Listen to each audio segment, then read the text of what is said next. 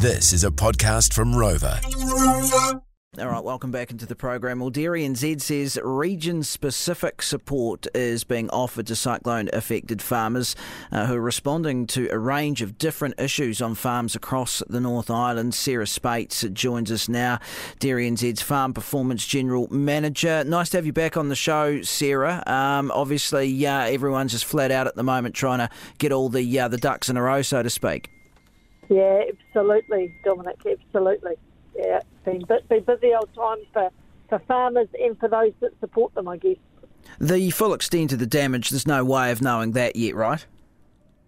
No, reports are still coming in, Dominic, but we know that there are farms that are severely affected in Northland, still some farms around South Auckland, obviously, Coromandel and in the Hawke's Bay. And, of course, across a large part of the North Island, we've got quite a bit of wind damage and things like slips and things which farmers will tidy up, but they all have an impact on the farm business, right? Yeah, definitely. The flood waters have largely receded now, as I understand it. Basically, in a lot of parts, there's just a whole load of, sometimes up to 3 or 4 metres of silt left in the wake of these waters. Yeah, that's right. That's right. Not to mention the carnage in the roading system and the power grid and telecommunications, of course. So how is it working in terms of piecing together, all the information that's coming into you now and having to, I guess, prioritise in a large... I mean, I guess when you're looking at the dairy farms, those without power would be the ones with the immediate need of assistance? Yeah, yes and no. We've got a group of farmers in Hawke's Bay that have been completely cut off roading-wise and can't have their milk collected. Right. And some of those, unfortunately, are autumn calving as well for winter milk. So they are pretty high on our priority list to address with them how they manage their businesses going forward. Dairy NZ will be involved in some of that recovery type work in that space. There are still a number of farms in Northland without power, 40-odd, but there are an even larger number of farms that have not supplied milk since before the cyclone started. Wow. So there's probably altogether, we're probably looking at, if you look at the number of affected farms, we're talking in the thousands, but if we talk about farmers with critical need, we're probably talking around that 200 mark. Right, okay, so the critical need around 200, but still thousands. That's unbelievable, I guess, when you look at the extent of it. I suppose if it's probably not that hard to believe, really, is it? No, well, not when you look at the amount of wind damage on all the farms in the Waikato, when you look at, and the impact, don't forget, of the rain that came in a couple of weeks before and Cyclone Hale. So we've had some big events prior to this which have just exacerbated some people's circumstances. I was talking to a farmer yesterday whose farm has been underwater.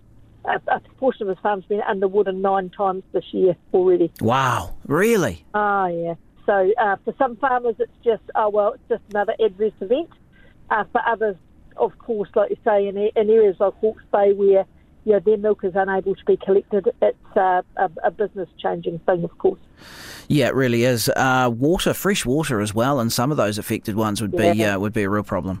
Yeah, as you say, that anywhere where there's no power, that's a real problem in terms of reticulated water supplies. So that's a critical need that needs to be addressed. And there's also farms, of course, where the infrastructure that supports water reticulation has been damaged by slips and by falling trees and all that kind of stuff as well. Dairy NZ working obviously with the likes of MPI, Rural Support, the Feds, Fonterra, all the groups like that. How coordinated is the effort? Yeah, I'm actually really pleased to say that it's very coordinated and that we're trying really hard as a sector to support our dairy farmers cohesively rather than all trying to offer the same thing, which is really cool. And we've been working really closely, as you say, with those entities, other milk supply companies, vets, just anyone who can provide whatever assistance is required. Yeah, we've been involved with things like helicopter flights into some of those farms to make sure that they're okay and to do a needs assessment, find out what they need and then get the supplies back into them. as well as driving up driveways and picking up the phone whenever we can to make sure that anyone who feels like they need some support can get it. If not from us, from Rural Support, from MPI, from LIC, from Fonterra, from whoever they need to get it from. So the sector response has been, as you say, pleasing from your point of view, at least. Yeah, very, very much so, and I know that will continue because we all have a willingness to make sure that we're working together for the good of our farmers, which is great. Yeah, so it's just a big job, and it's not a 5-minute job either, Dominic. Yeah, we're talking months' worth of work here for everybody, particularly.